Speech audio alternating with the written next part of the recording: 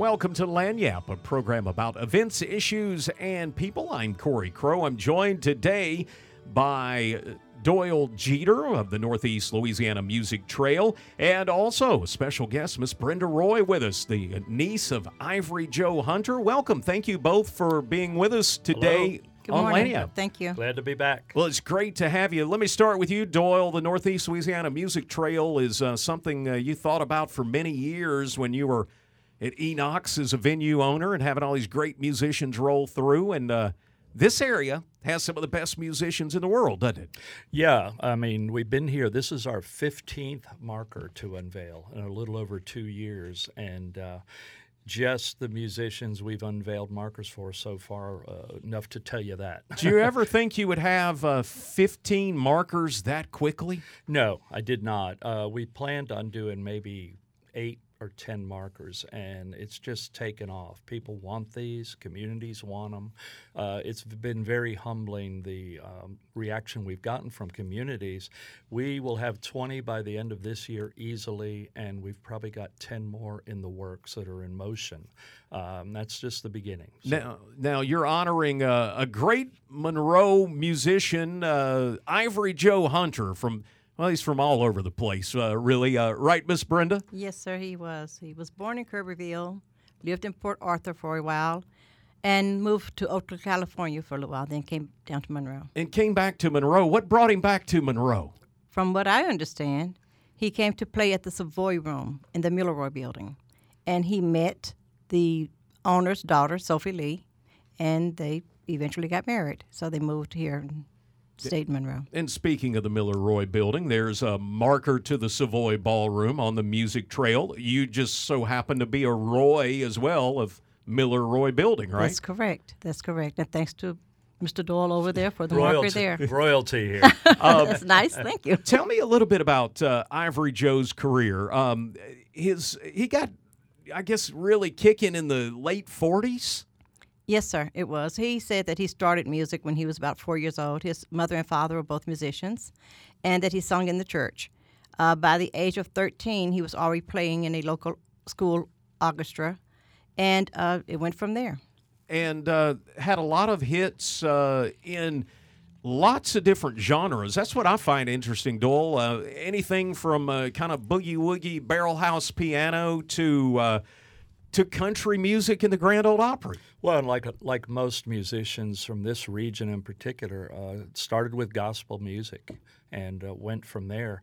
Ivory Joe is well known, estimated to have written like 8,000 songs. I was trying to do the math on that the other day, and if you took let's just say you wrote for 20 years, right? That's a song every other day. That's much. a lot of songs. Yeah, and many of them were big hits. I mean, standards like Since I Met You, Baby, Blues at Sunrise, my favorite, I Almost Lost My Mind. These are blues standards.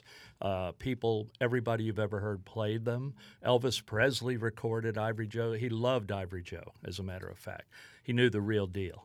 Let's, Miss Brenda, I want to ask you a little bit about that musical career.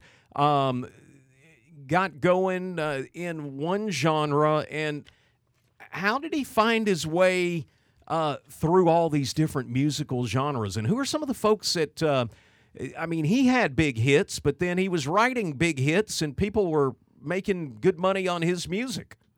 Well, he actually said, I'm quoting him now, some people say I'm rhythm and blues, and some people tell me the stuff I do is pop. But as far as I'm concerned, it's just plain old down-to-earth country. They started calling my songs rhythm and blues back when it started because at the time you had to be white to sing country. Well, I want to ask you about that. He wrote a lot of songs that, as a black man, he wrote a lot of songs that white people then took and covered, like Pat Boone. Sonny James, Elvis Presley, as he said, and there was quite a few songs and they made hits on them, as you just said.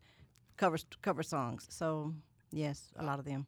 Doyle, the music business is funny, and the part a lot of people, the music part is, I think, sometimes the easier part. The business part is the part you got to handle up on. Tell me about some of these hits and and how the business part of this worked out. Well, my understanding is, sadly, I'd never met Ivory Joe. He was gone by the time we moved here, Pennsylvania. But he had business savvy. He had his own office at the Miller Roy. He kept a lot, if not all, of his publishing rights. So he had some money coming in, not as much as he should have. But he pretty much knew what he was doing. And so a lot of musicians were ripped off throughout history, and we all know that. But no, he had it together, and in all areas. I mean, my God, the guy played the Ed Sullivan Show.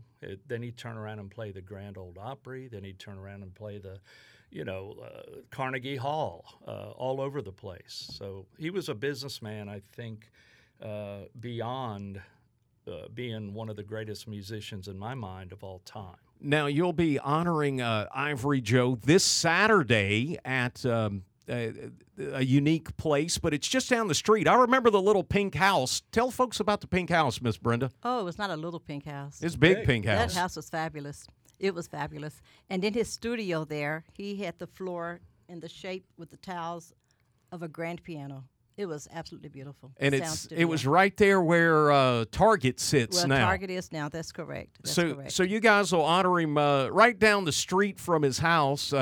Just African American Museum. Down the road a bit. Right down the road at Chenault Park, the Northeast Louisiana Delta African American Heritage Museum. Tell me what's going to be happening Saturday.